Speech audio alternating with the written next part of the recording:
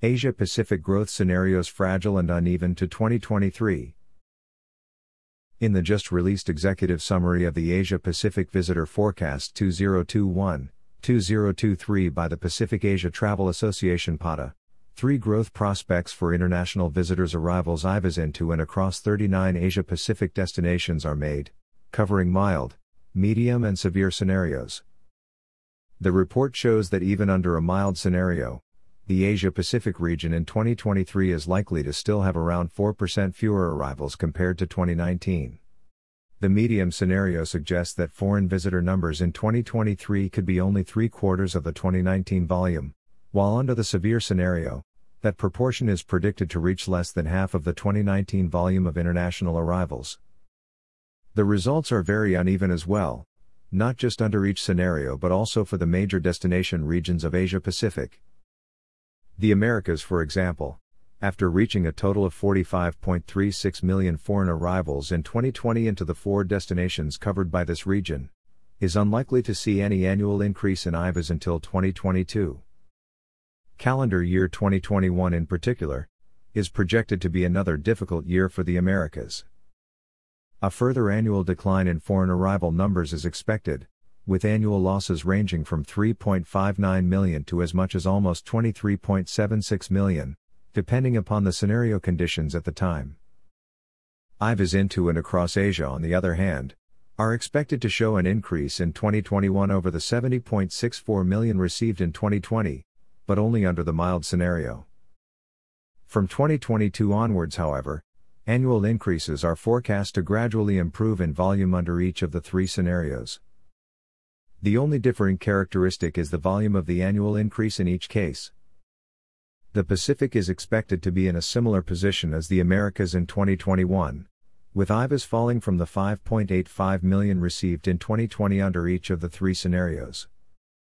While that decrease may be relatively minor under the mild scenario, it could still represent a contraction of almost 5 million IVAs under the severe scenario.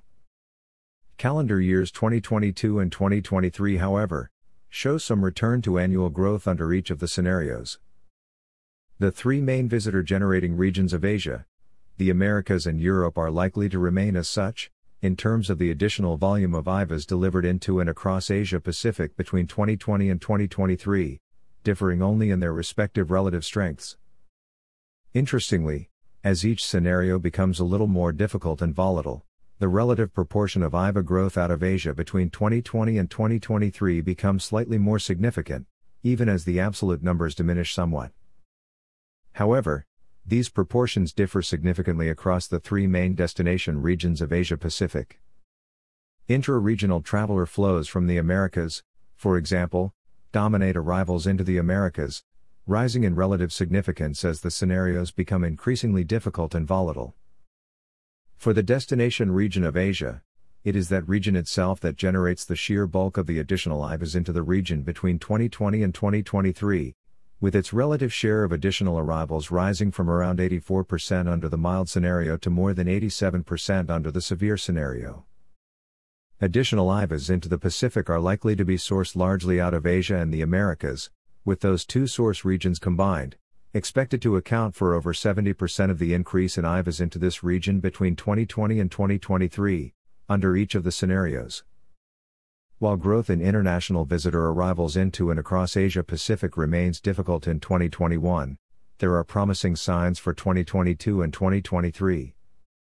A return to near pre-COVID-19 levels of arrivals, while possible by 2023, appears now to be feasible, at least if conditions as they are now abate quickly and permanently.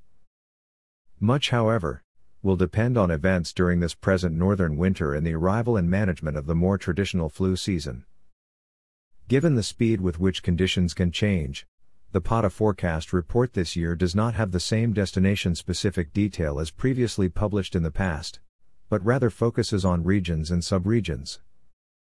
They are, however, more flexible as they will be updated twice over the coming 12 months, to factor in developments, as and when they occur. The domestic travel will in many cases fill some of the void left by the loss of foreign arrivals, and that as much care and attention to those travelers needs to be given as to those from overseas. Furthermore, for both types of visitor, Perhaps the future will depend more on length of stay and visitor satisfaction than on a generic and simple headcount of arrivals. Metrics that track such indicators will possibly become a new standard for determining tourism potential and performance in what is likely to continue being a volatile world.